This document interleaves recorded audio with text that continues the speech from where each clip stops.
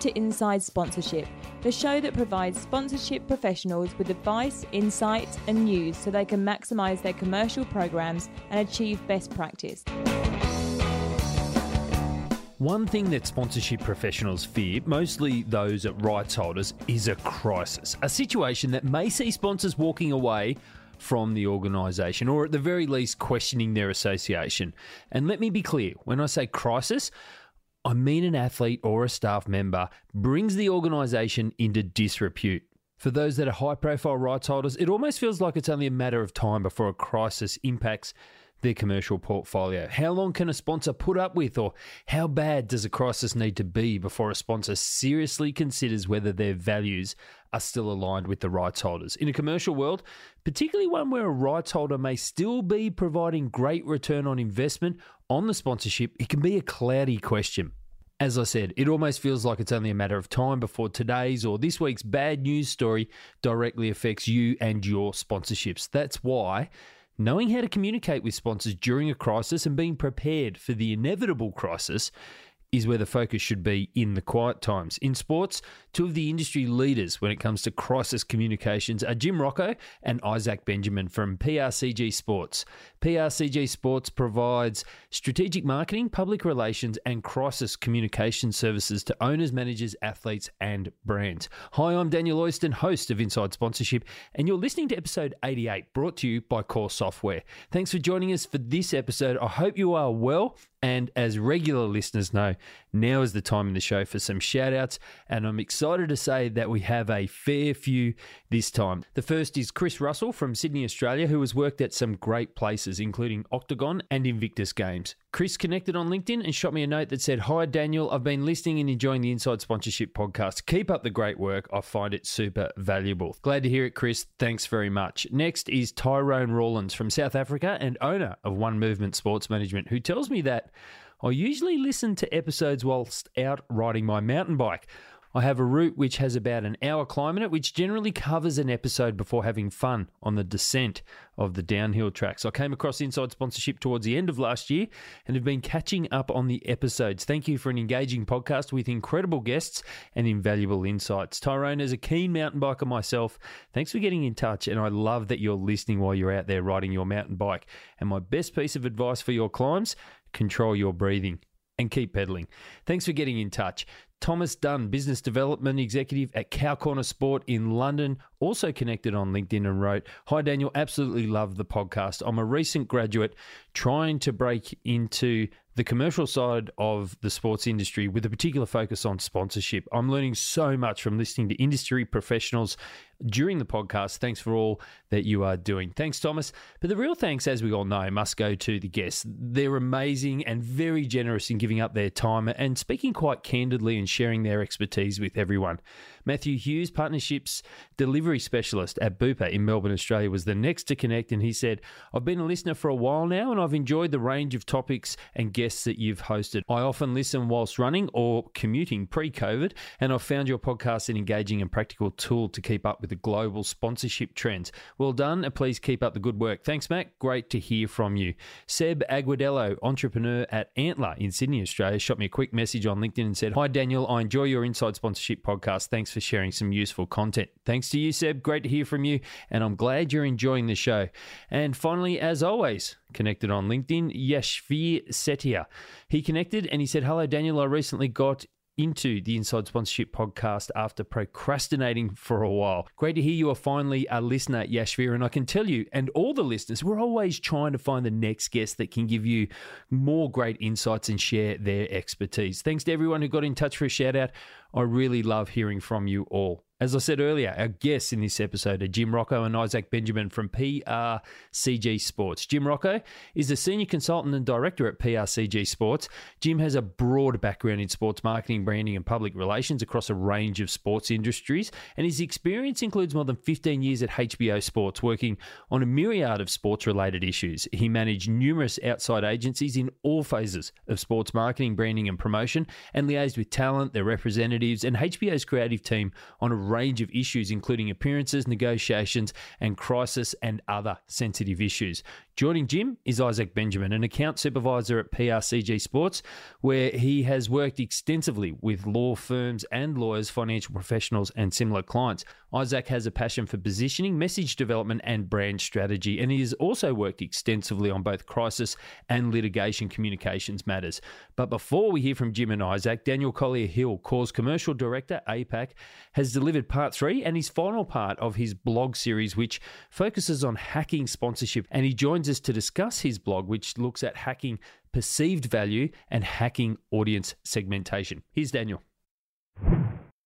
Daniel Collier-Hill, welcome back to the show. So far in your hacking sponsorship series, we've unpacked in part 1 strategy and headcount, and in part 2 asset management and creative. And we'd encourage the listeners to go back and listen to those podcast episodes. They should be the last 2, or visit coresoftware.com to read those blogs. And while each have an important role in sponsorship, none really do come close to what we're going to unpack in your third and final piece in this series.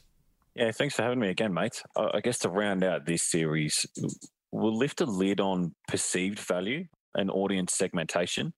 I live in Melbourne, Australia, so I'm beginning to despise this phrase, but in our new normal, how we value sponsorship deals in line with business and financial position and objectives is absolutely going to change. I'd 100% agree. And taking centre stage in that change, I believe, and I'm pretty sure you agree, is hacking perceived value. So let's unpack and hack perceived value in sponsorship. Yeah, absolutely. Commercial value and perceived value are two very different things. We might see tons of great deals over the next 6 to 12 months, but how we perceive their impact and success to the business is changing. And you'll notice the key word here is perceive, not actual. I think we can appreciate that the pressure from a CFO to justify marketing spend has genuinely never been more intense than it is right now. A great commercial value on a deal might include low hard costs, a decent comparison between asset costs and sponsorship fee, and perhaps even a below market rate CPM or CPI on a digital campaign. But are those things still important? And are they important right now? If we can't attend a game, is that bulk buying discount on ticketing still effective anymore? And another example, if attendance numbers are still restricted, do we really need that concourse activation that we expected to get, lots of foot traffic to? So perceived value requires both sides of the deal to ask, what's really important to me right now. We've seen a lot of pivoting and shifting spend to other asset types or categories, and that's partly because those assets have genuinely been impacted. But that exercise, however, is somewhat, in my view, reshaped what's important to both rights holders and brands. And it seems fairly consistent with other thoughts and commentary throughout the industry.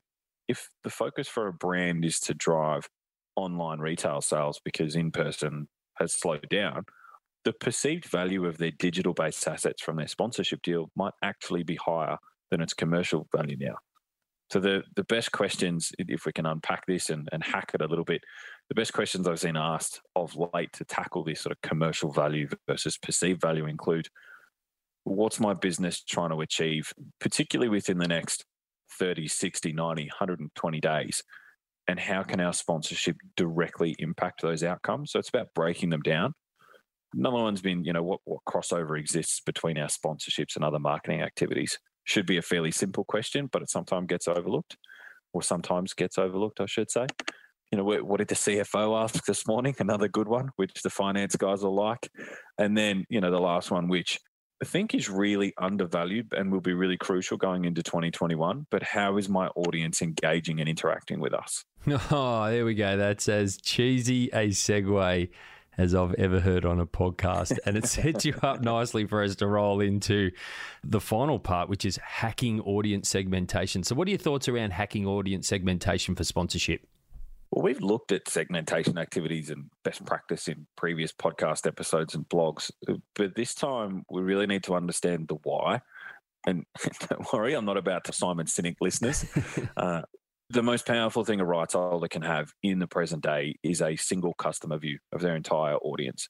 And that includes who they are, what their behaviors are, how they engaged with us, what do they like or dislike, and then even what is their role within our overall audience. Moving into a COVID-affected marketing landscape, brands will need to be more targeted in their approach to engagement, meaning that the database of 50 million people or that EDM that could reach 500,000 people, that's just not up to scratch anymore. Can't keep throwing out big numbers. Targeting and retargeting campaigns will no doubt bring success, but there needs to be some accurate data to back that up. As such, I think from a rights holder point of view, sometimes the allure of brands and targeted marketing can actually help bring those unknown fans to the surface and allow them to not only be seen, but included in nurture campaigns for membership or ticketing. I think most brands know who their target audience is. They've done a lot of work around this. And they might have pre-built avatars who, we know who specifically buy certain products or services, how much they typically spend and what their buying journey looks like. Some good points there, Daniel. And to help back those up and help the listeners work through those things, you've given us 2 very specific hacks. So what's the first one? So they're pretty simple. Number one, work backwards from your avatars. And this is X engages with us on Y channel and responds to Z. As such, we can then create a campaign using specific Z-related assets on Y, and we know on average X engages with us 10 times per week for 3 to 4 minutes per engagement. So it's really understanding who is engaging with us on what channel, what medium, how are we doing it, and what do they respond to. And that's going back to year 8 or year 9 maths, where you've got to try and figure out what the blank is in the equation, isn't it? It's just like that. So that's a great hack. And it's just really about looking at it from a different perspective and reverse engineering it a little bit. What's the second hack that you've got for the listeners? And so to your point there, the reverse engineering, completely flip that first one and find a gap. Who isn't buying your products or services? This will typically be accompanied by, and everyone will like this, the new revenue stream lingo, but it effectively works exactly the same way. Without sounding like my fingers stuck on the repeat button, understanding your audience is just so important right now. And we're not going to let you get away with 3 blogs and podcast chats in a series about hacking sponsorship without asking you to get out the tried, trusty crystal ball. So what do you see happening next? I'll have to work out which crystal ball to look at. I think as we're wrapping up this hacking sponsorship series, we turn to the, as you said, that crystal ball, which is give me the answers. And the reality is no one's got the answers. Everyone seems to have their own opinion, but it never quite works out the same. What comes next for the sponsorship industry will ultimately be a culmination of what we've explored in this series. Strategy, headcount, asset management, creative valuations, and audience segmentation are all really key components of what makes a genuinely good sponsorship deal. So I think whilst many areas of our industry have been, severely impacted by this pandemic, and to be honest, it's been nothing short of devastating. I think as we start to climb out of it, there's going to be some really amazing individuals and work being done here, and I can't wait to see what they deliver. Oh, 100% agree. The industry is full of so many smart and creative and entrepreneurial and can-do people, and when those people come together in a room to figure out what they're going to do about sponsorship going forward, it definitely is exciting. Those things that you speak about, strategy, headcount, asset management, creative valuations, and audience segmentation, you've covered off in this 3-part blog series and podcast chat. So listeners, they are important things regardless of pre-pandemic, in the pandemic, and definitely as we move forward out of the pandemic. So we'd highly encourage you to go back and read those blogs, listen to those podcast chats so that you are well placed. And Daniel, it's been a fantastic series. So thank you for your input. Thanks very much, mate. Whether you're a rights holder or a sponsor, it almost feels like it's only a matter of time before today's or this week's bad news story directly affects you and your sponsorships. That's why knowing how to communicate with sponsors during a crisis and being prepared for the inevitable crisis is where the focus should be during the quiet times. In sports, 2 of the industry's leaders when it comes to crisis communications are Jim Rocco and Isaac Benjamin from PRCG Sports. PRCG Sports provides strategic marketing, public relations and crisis communication services to owners, managers, athletes, and brands. Jim Rocco is a senior consultant and director at PRCG Sports, and Jim has a broad background in sports marketing, branding, and public relations across a range of sports industries. Jim's experience includes more than 15 years at HBO Sports, working on a myriad of sports-related issues. He managed numerous outside agencies in all phases of sports marketing, branding, and promotion, and liaised with talent, their representatives, and HBO's creative team on a range of issues, including appearances, negotiations, and crisis, and other sensitive issues. Joining Jim is Isaac Benjamin, an account supervisor at PRCG Sports, where he has worked extensively with law firms and lawyers, financial professionals, and similar clients. Isaac has a passion for positioning, message development, and brand strategy, and he has also worked extensively on both crisis and litigation communications matters. Here's Jim and Isaac. Gentlemen, welcome to the show. We always start the show with an icebreaker or two just to get things rolling and help the listeners get to know you a little bit, start on a bit of a lighter note. Let's start with you, Jim. Let's say that you work in comms at a major rights holder and Isaac is one of your star players, but it's come to light that Isaac has been naughty off the field and has done something bad, something serious, and he now needs to front the media to make a statement about it all. Apart from the content of the statement, the what, how are you advising Isaac to approach this media conference? So the first thing I would stress is you just need to be genuine. That's the most important thing. You want to sound genuine and actually be genuine. You want to make sure that you're telling the truth as best you know it at that point. Don't make anything up, and to address it quickly, to be able to take control of the narrative straight away and say, hey, I own this. We're working through it, whatever the case may be. But to address it head on certainly is important. Isaac's a very good talker, so I would tell him to address that, to kind of do it in an honest way, almost as if he was talking to a friend as opposed to the media. Sometimes that'll relax people, and that's probably the way to go. So it's just to be yourself. You know, I mean, unfortunately, if your natural way is not so much to be forthcoming, maybe you have to work at it a little bit more. But if I was coaching Isaac in particular, it would just kind of be yourself, think about what you want to say ahead of time, try to stick to the script, but just come across in a sensitive and genuine way. Isaac, good luck with your media conference. And now your icebreaker question is pretty simple. It's the same. Let's say the roles are reversed. Jim is the naughty star player. How are you advising that he approaches this situation? If I'm talking to Jim before he goes out on stage with all the cameras flashing, I'm going to tell him to stick on message and to remember to come across and saying that 20 years of HBO has proven that he has gotten everything accomplished that he's ever had to do, and he's got the background and the experience that speaks for itself. And now that he's in a moment of adversity, Jim is very down to earth. He's not assuming. He helps everybody who comes to him. I mean, I can't tell you how many times he said that when he was working a boxing match in Vegas and he was the one giving out comp tickets, every A-lister was coming to him, and Jim is a pleaser.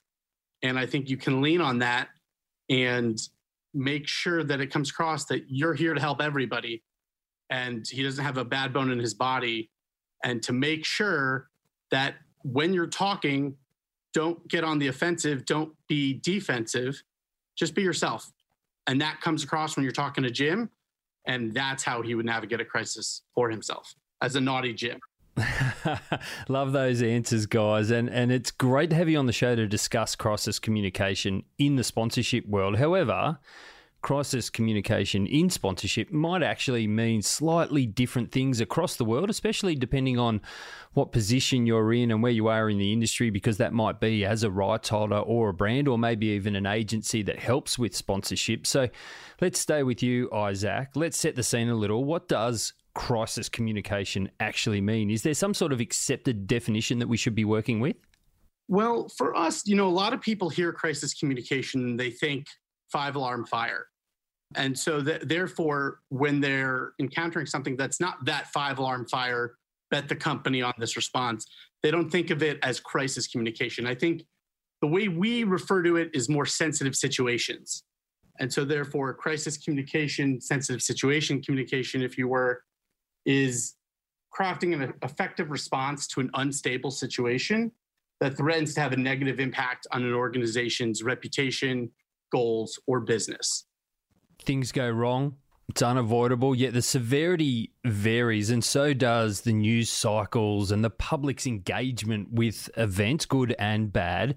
Jim, sometimes we can sort of avoid addressing an issue and it kind of just fades away. But if we're not that lucky, at what point of a crisis do you feel there needs to be an actual strategy in how the business responds to something? Yeah, well, first of all, we classify a crisis into two different categories. We look at it as either unfolding or exploding.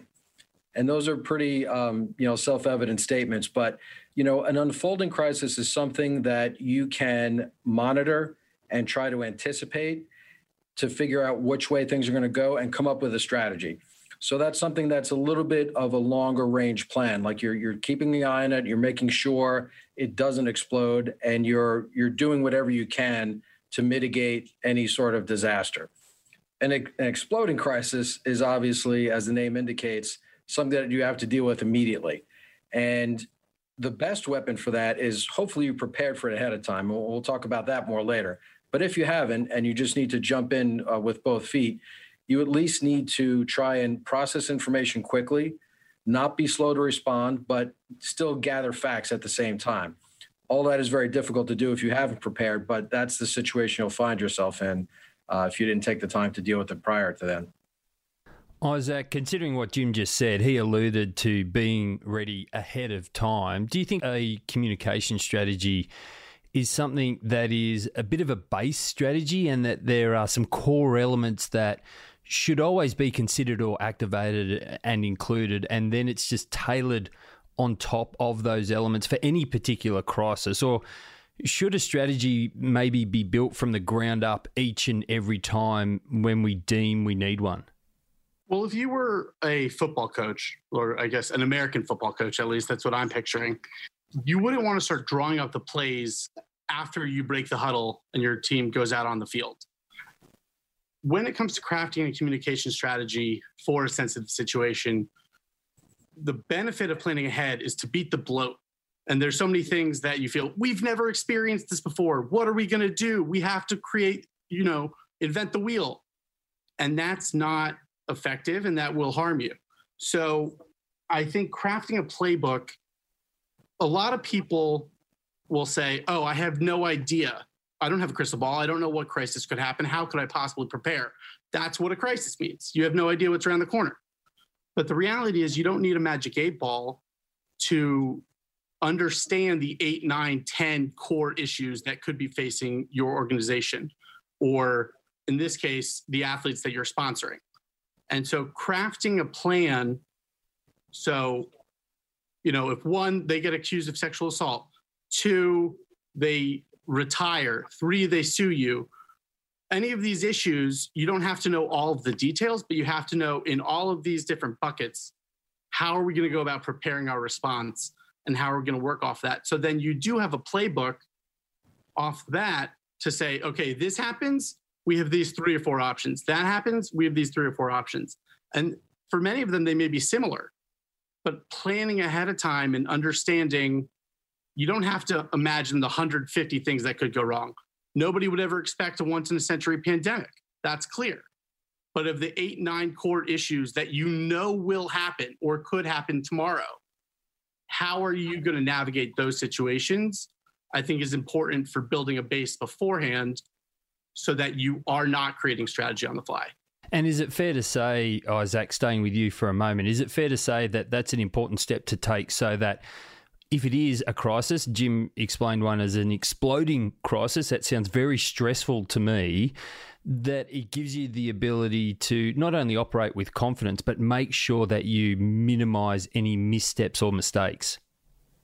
Absolutely. Absolutely. Too often the most glaring mistakes are the ones that you look back and be like, how did you not see this happening? Right? We always think back to the United Airlines of that example where somebody was dragging a passenger off the plane. Well, one of the 10, 11 things United Airlines will have to face one day is an overbooked flight and passengers not wanting to leave, right? even though the details may be different, you look back and say, how did you not see this happening? How did you not forecast that a situation might arise concerning passengers on a plane who don't want to leave? And so writing down and planning for what you already know about your own organization, about your relationships, and about how you work and what makes everything effective leaves the unknown to a minimal. Jim, Isaac spoke about some of the key components, but he numbered them. So for you, let's say we're putting together a crisis communication strategy. What are those core elements? Let's give them some titles or build some context around them that need to be thought about and included when we are planning ahead. So the first thing you want to do is, if you're a corporation, let's say, is put together a team. And you're going to want to know who's in charge of that team, who's going to spearhead it. So actually, our colleague, James Haggerty, has written a book called Chief Crisis Officer. And in it, he details the importance of having a team together and knowing who's going to lead the charge. And it may not always be the most obvious person. People assume it's going to be the CEO, but it may not. There may be somebody else who's going to take on that responsibility. And then once you have that team assembled and a person in charge, what you want to do is, start to develop strategies, as Isaac and I have both mentioned, with regard to different situations that could arise. Even though you'll never know all the details until they actually happen, you certainly want to make sure that you have a list of however many things there are that are general areas of concern, whether it's a natural disaster, whether it's an employee who stepped out of line and did something incorrect publicly. Whatever the case may be, although you don't know all the details, you're going to know the basic situation. And you should have templates prepared of what your public statement is going to be, that you could adjust with the details as they unfold. If you do that, not only is it an obvious help, because it gives you a head start, but it also helps you think clearer. It puts your mind at ease. It allows you to process this information, which is flying at you at the speed of light. It allows you to process it quicker and know how you best want to handle it going forward. So as with anything in life, sports or whatever, preparation is really the biggest key. Isaac, Jim just spoke about information flying at us at the speed of light, and choosing the right language and messaging in a timely manner has become extremely critical, yet there is so much pressure considering the immediacy of information dissemination through channels like social media or mobile or cell phones. What does the right language or messaging look like? Or even are there things that we should really avoid, any furphies? When our colleague was writing that book, Chief Crisis Officer, we researched tens of thousands of public statements. And one of the things that Jim found was that in every single major scandal, it wasn't the incident that created the scandal, but it was actually a fumbled first response. And that first response, when you're caught lying or you're caught not appreciating the gravity of the situation, puts you on the defensive. And then the story inevitably becomes how they've bungled this. And that is the real crisis for a company, saying, oh my God, they're still on the front page. What's happening? It's because they've screwed it up to the point where they are now the issue at hand. I think one of the most important things right off the bat when an exploding crisis is happening is putting out an initial statement. And you mentioned it, and you're right. There's no time anymore to really get your senses together, which is why preparation is important. But letting them know you understand the gravity of the situation, you're aware of what's happening, here's what we know, and most of all, being empathetic. If there's an incident saying, we stand with the victims, or we're aware of the situation, even if it's not the full-throated, full apology you will eventually issue.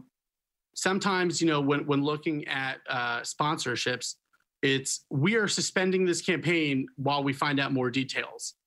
But if you nip that in the bud so that the story is no longer, what are you doing about this issue?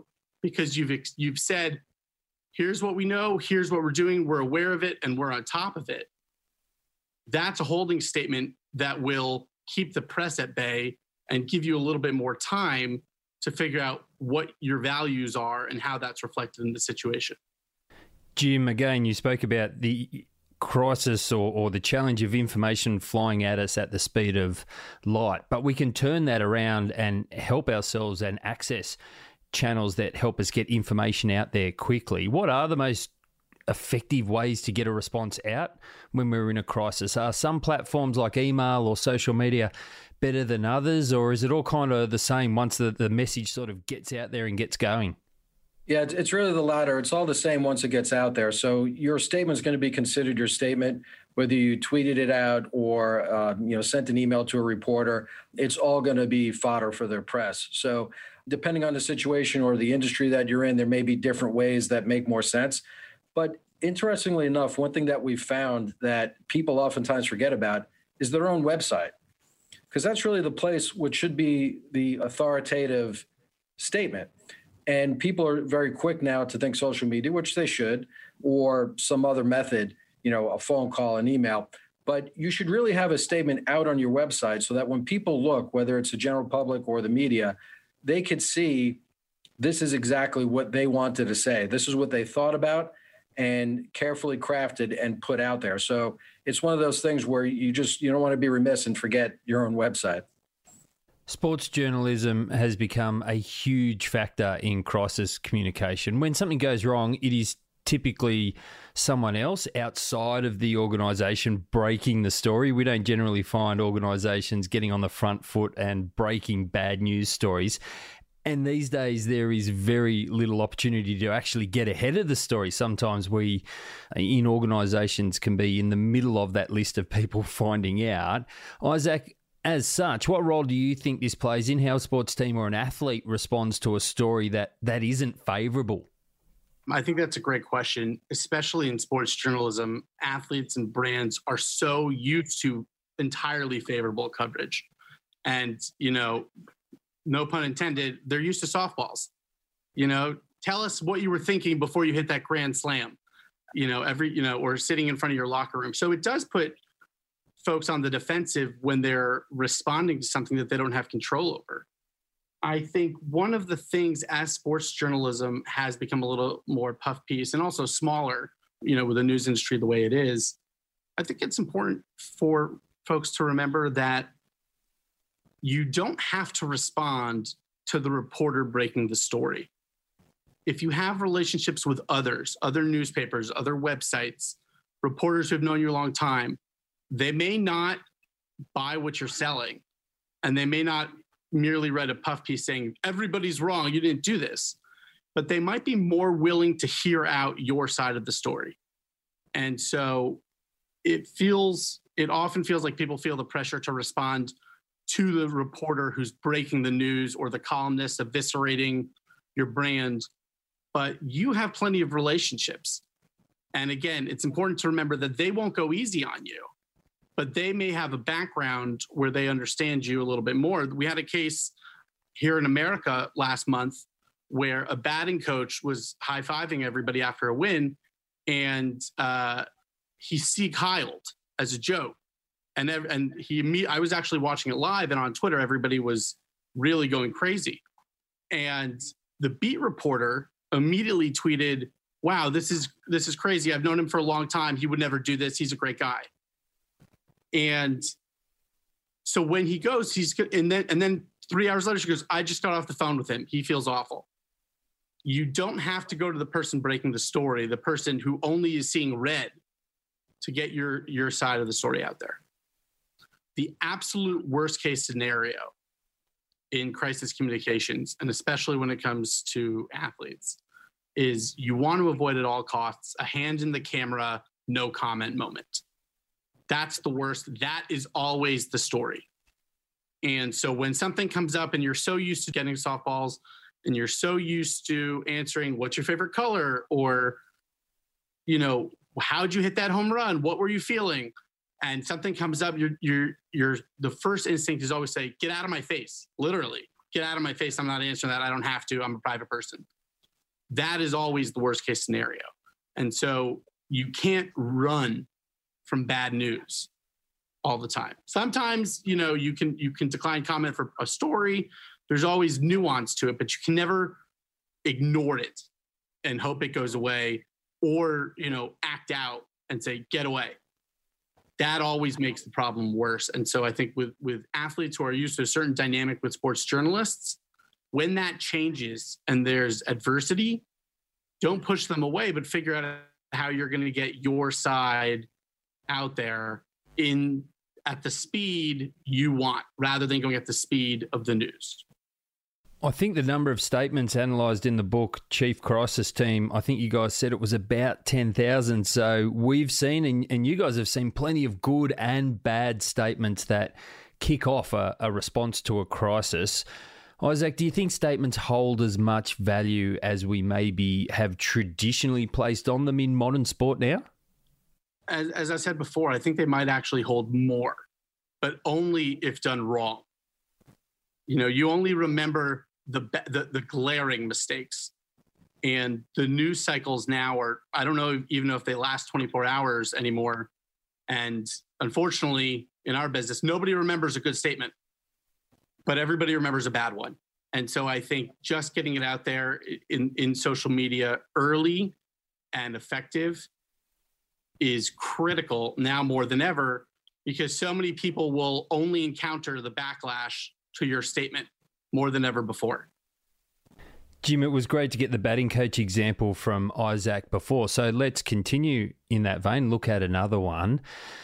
Another example of crisis communication, which was forced because of sponsors. The pressure that the Washington football team, formerly known as the Washington Redskins, the pressure that they received to change their name was well documented, which ultimately forced the owner's hand with a private letter from FedEx, which had a $205 million US stadium naming rights deal with the team. And in that letter, they threatened that unless the team changed its name, FedEx would remove its signage from the stadium, which was 6 years before the deal was actually set to expire.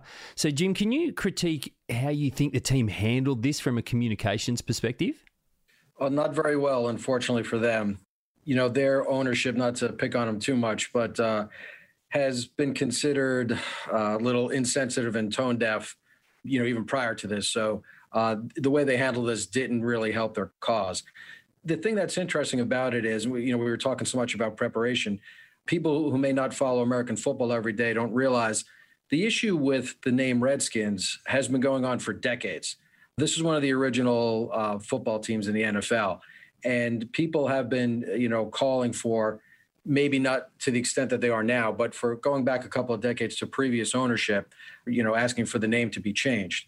So this was hardly new for them. This is something that, even though publicly they may have been resisting it and defending the name, they should have been preparing for it. They should have been searching for a name. That process, if done right and correctly, when you talk to people who have done it, does not happen overnight. It takes time. There's a lot of research involved, everything from legal matters to just physically making the change happen. So they easily could have been doing that behind the scenes, and they clearly weren't. Hence, they're called the Washington football team now, which may be fine, and maybe it'll stick, and maybe they'll wear it as a badge of honor. But if they had thought about it ahead of time, and even not even just that, but even their response when they were, decided to, okay, listen, we don't have time to do a proper change, so we're just going with Washington football team for now. They even sort of bungled that. Their Twitter handle still had Redskins in it. Depending on where you looked, you still found Redskins messaging even on their own site. They didn't make a clean sweep the way they needed to right from the get-go. They kind of, when something like that pops up, you really need to leave no stone unturned when you're, making the change and putting it out there. And they didn't do a very good job of that. And they're a prime example, as you said, of, money talking, where, FedEx and also Nike and Pepsi were in on that as well, kind of threw their weight around and forced the issue. And that was no secret. It was pretty obvious that the football team's hand was being forced, which of course is not a great look for them. It appears to me that with these social issues, that a good segment of society moves forward and believes a certain thing and forces pressure, but there are people with egos who are stubborn that don't want to change, because for me, it seemed like it would be a really positive thing to embrace the change, maybe even from a cynical point of view, maybe pick up more fans because they're seeing an organisation that is taking them upon themselves. So is there a question there around ego? It's a very fair point because let's face it, the people who own professional sports franchises are very wealthy people.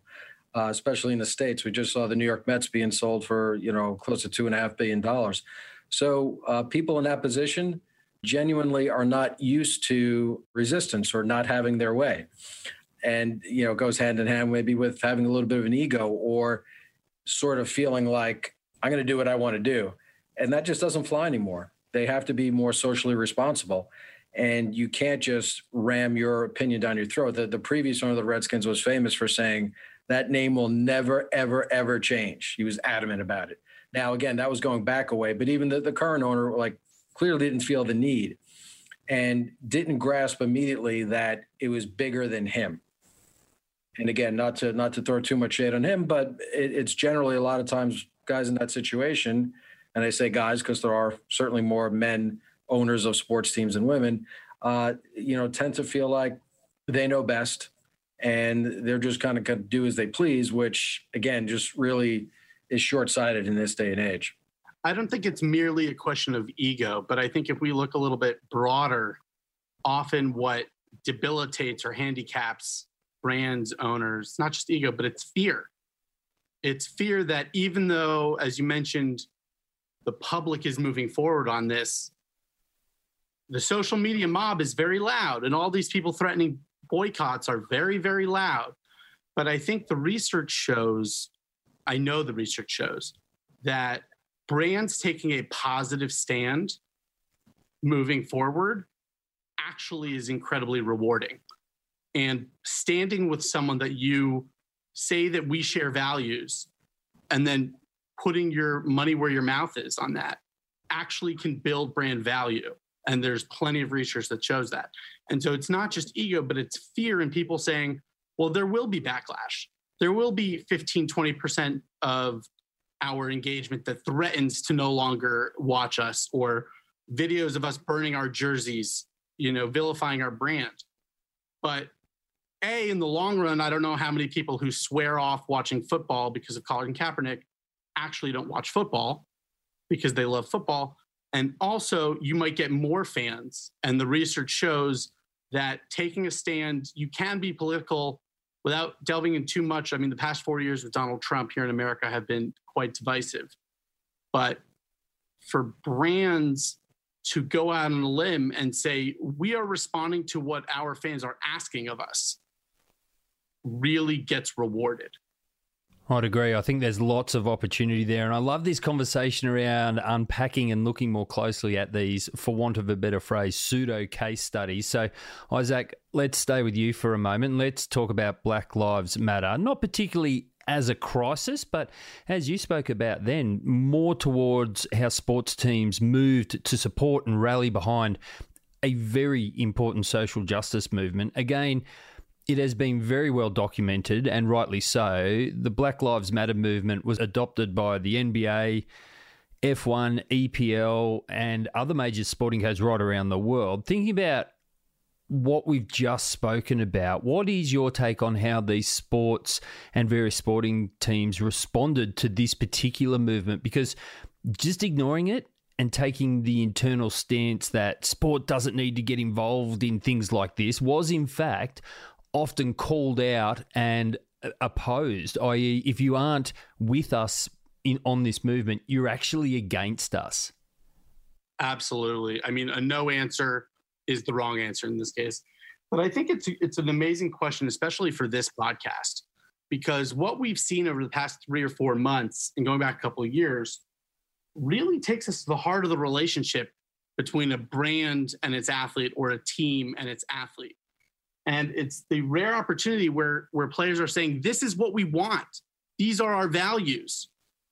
And for a team to ignore those calls and to just put out a statement, a holding statement, when players are saying, I'm demanding more, that goes to the heart of, are you rooting for laundry, or are these players really affiliated with what you believe in. And I think that we've seen across the board, some earlier than others, but leagues and brands understanding that players aren't being activists lightly, right? Here in America, there's a classic criticism of Michael Jordan from the early 90s where Michael Jordan said, well, Republicans buy sneakers too. And Republicans buy sneakers in 2020, but that is not how brands navigate these issues anymore. I think that when players are saying, we want you to listen, but we don't want you to listen, but we want to see that you're hearing us, that's an incredible opportunity. And here at PRCG, we believe in something called the credibility bank. And even if something negative happens and there's quite a deposit of credit there, how have you earned trust, and how are you earning trust going forward, so that when people look at what you're doing and they hear something negative, they can look you up and say, oh, but they do X, Y, and Z, and they can back up what they're saying. And this is such a fascinating opportunity to build credibility with your players and with your fans and your supporters and your brands, and say, you're demanding something of us, and we're not just doing the least possible, taking the path of least resistance, but we're hearing you, and we're putting our money and we're putting our efforts and we're putting our resources behind supporting you when you want to take a stand. And that has really paid off for the people who understood that lesson early. Jim, following on from Isaac's credibility comments there, we often hear or read about player scandals.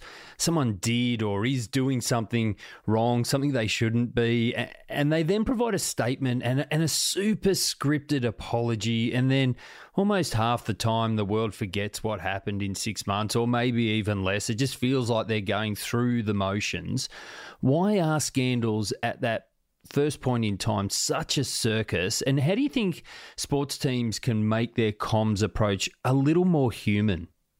Well, for starters, I think if you're an athlete or a team, you could never just count on a scandal going away. You're right. Some of the less egregious ones might disappear as time goes on, but they're always just a Google search away. You know, it's never going to really go away. The best SEO in the world won't completely wipe the slate clean. So if you want to be conscious about your image, you really want to watch your step. But if you do have to address a scandal, something you've done that maybe it was just misconstrued, whatever the case may be, you're going to want to be genuine. I mentioned this earlier, and it really is the most important thing, to not sound too scripted. Sure, you should think about your thoughts ahead of time, but you don't want to come across as being, I'm just reading the statement because I have to do it. It should sound real. It should sound like it's from the heart. That's really the most important thing. And as Isaac mentioned, whether that people will buy that or not depends on your credibility bank. If you've already earned enough goodwill, you'll probably be forgiven, especially if you are being forthcoming and genuine and honest with what you're saying. If you haven't, maybe not so much. So really everything is sort of predicated on what you've done before. So it's in your best interest, if you're a public figure and athlete, to just keep building on positive things like that. That's great advice, but let's look at how that then leverages up to the organisation level, the rights holder, the sports team, and people who are sponsoring them. As I said earlier, professional athletes being caught up in a scandal is something that unfortunately seems to happen on a near regular basis, and this really can put a sponsor in a difficult spot. They likely issued a statement in the past when they first signed that sponsorship, or maybe it was a renewal, that said something along the lines of, we're delighted to have come on board as a sponsor and our cultures as organisations align perfectly, and we're really looking forward to helping the community, and all these really positive things. When that's no longer the case and a sponsor feels like their values don't align with the sports team and the rights holder anymore, thanks in part to an embarrassing or highly inappropriate action or accusation towards the athlete, how do you advise the sports team, the organisation, the rights holder, to respond to that publicity that a sponsor is going to walk away? Yeah, that's a really tricky one for a sponsor. Like you said, it puts them in a bad spot. You know, there's a couple of different ways you could go with it. And a lot of it does depend on what the scandal is or what the public knows about the scandal.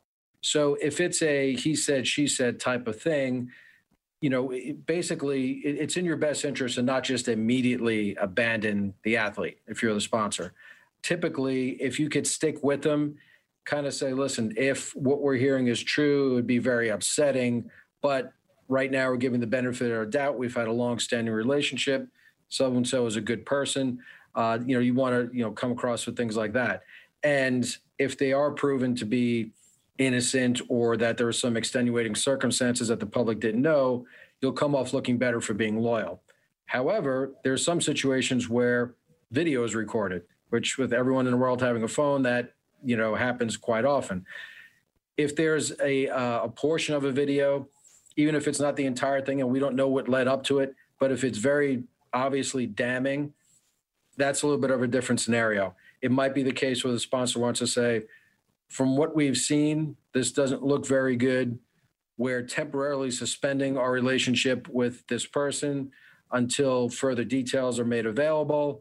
We hope that this is not true, whatever the case may be. But I think you have to judge each situation a little bit differently, because there are certain situations where are a bit more blatant than others, and you can't just necessarily handle all those situations the same. Just to jump in and add one thing, there is a remarkable difference in extenuating factors depending on how the brand is aligned with the athlete in question.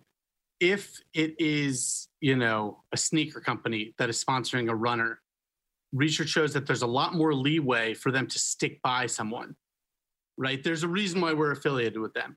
If it's merely, this guy's popular, we want to access his 4 million Instagram fans, but we're a watch company and you never see the athlete wearing the watch on the court, then it's a lot easier for them to step away and not feel criticized for it.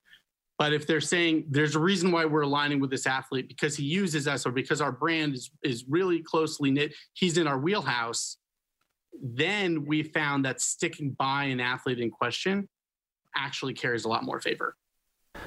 Excuse the pun, but if the shoe is on the other foot, how do you think a professional athlete or sports organisation, or particularly a professional athlete, an individual, should respond if a company that sponsors them is making headlines for all the wrong reasons? Let's pick up that example with the runner and the shoes, that maybe the shoes are being produced in adverse conditions and people are being underpaid and it's in a third world country and people are being exploited. Or maybe that brand has started to do things that is no longer in line with the beliefs of the athlete. What advice do you have for them when they're thinking, I'm not sure this sponsor is a good fit for me anymore?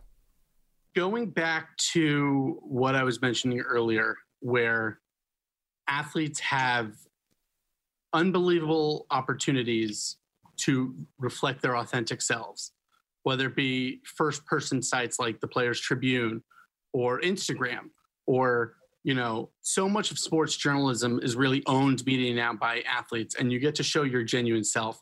That I think more than ever before, athletes have the opportunity to go their own way, and they have more support than ever to say, this brand no longer reflects me, I'm out. And especially because they have the opportunity to explain why. And we know in this day and age, half the time people will be asking them anyways in their comments. I think that more than ever before, athletes, ones who are really, really successful, show their true selves and are open, and you get to know their personality. And it would be too much of an oxymoron to say, you know me, you know the real me, but I'm sticking with this brand because they're paying me, even though it goes against the values that I've already told you I believe in. And more than ever, they'll probably make that up somewhere else because that's the greatest capital that a brand can associate with an athlete, especially if they say, I'm leaving this brand and I'm choosing this brand because they reflect who I want to be associated with. That they have more power than ever before to dictate, if I don't agree with you, whether it be politically, socially, or even I just don't think you're going in the right direction, I'm leaving. And here's why. Jim, we've probably scared a few listeners by now. Apologies for that, everyone. So in a more positive light, how do you think sports teams and individual athletes can navigate through this evolving landscape? Because it's definitely changed from what it would have been 10, maybe even 20, 30 years ago. How do they educate and prepare themselves well? So the first thing they could do, the easiest thing, would be to work with their internal public relations teams to maybe do some media training and figure out, the right way to approach sensitive situations. Or they could hire people like Isaac and myself to do media training, on the outside. So either way, that's always a good idea. But something they could do instantaneously is just be observant. Just take note of other professional athletes, both good and bad, how they're perceived and what they're doing correctly or incorrectly. So, someone may want to look at like a Rory McIlroy to say, wow, he gets a lot of credit for being down to earth and genuine and forthcoming, and that seems to help him if he's ever in a bit of a tight situation because he's built up his credibility bank and people speak highly of him because he's a genuine sort of guy. So you want to be more like Rory and less like a Novak Djokovic, who, although by all accounts a very nice guy, just sort of gets in his own way a little too often. And you could look at that and learn from his mistakes and realize, wow, I could have handled this a little bit better. Or, what he said here didn't really make sense and he probably should have worded that differently. So if you keep your eyes and ears open, you'd be surprised at how many examples there are out there where you could model yourself on. Great chat, gentlemen. So much excellent and really practical advice. And I'm sure all the listeners will be looking at sponsorship crisis communications much more closely and much more well educated as they will undoubtedly and unfortunately unfold in the future. Isaac, if listeners want to connect with you and keep the conversation going or find out more about what PRCG Sports does, what can they do? They can find us at prcgsports.com. They can also listen to the podcast, Crisis Communications in Sports, that Jim and I host. It's a fascinating conversation that continues off of all the themes that we've hit here. We bring on really great guests talking about what's going on in the news or talking about how they've handled crises in the past. And you can find that all on prcgsports.com or wherever you find podcasts. Excellent. And listeners, of course, as always, we'll have all of the links for the show notes at coresoftware.com, including the website, a link to the podcast, and we'll also get a link for the book that the gents mentioned earlier in the show notes as well. Jim Rocco, Director, PRCG Sports, and Isaac Benjamin, Account Supervisor at PRCG Sports. Thank you so much for coming on the show and taking us inside crisis communications in the sponsorship industry. Thanks for having us, Daniel. Thanks a lot. It's been great. Totally loved that chat with Jim and Isaac, and it was just so chock full of great advice that I know a lot of you will be able to put to good use, especially sponsorship managers at rights holders who might need to go into damage control and crisis communication in terms of communicating with sponsors. However, I hope you never really have to use Jim and Isaac's advice at the pointy end, apart from that advice about being prepared. A very important advice. You can find out more about Jim, Isaac and PRCG Sports by visiting prcg.com. There's a link to their site in the show notes at coresoftware.com, as well as to their LinkedIn profiles, PRCG's own podcast, which I highly recommend, and also the book that the gents mentioned, Chief Crisis Officer, Structure and Leadership for Effective Communications Response, which is authored by PRCG's President and CEO, James Haggerty. That's a wrap for episode 88, and thank you so much for all the legends that got in contact and said hi, and I gave a shout out to at the start of the show. I'd love to give a shout out to everyone else, even if you've had one before, so please get in touch and say hi, and I will make that happen for you. If you want to connect with me, you can do so on LinkedIn. Just search for Daniel Oyston, that's Oyston, and if you want to connect with Core Software's Commercial Director, APAC, Daniel Collier-Hill, you can catch him on daniel.collier, Collier, at coresoftware.com, or search for him on LinkedIn as well. Until next time, I'm Daniel Oyston. Thanks for listening to Inside Sponsorship. Thanks for listening to the show. For more episodes and to subscribe to the show, search for Inside Sponsorship on Apple Podcasts, Google Podcasts, or wherever it is you listen to your podcasts. Also, for more free industry-specific resources including blogs, ebooks, white papers, and our Insights newsletter, head to coresoftware.com. Finally, be sure to follow Core Software on Twitter and LinkedIn.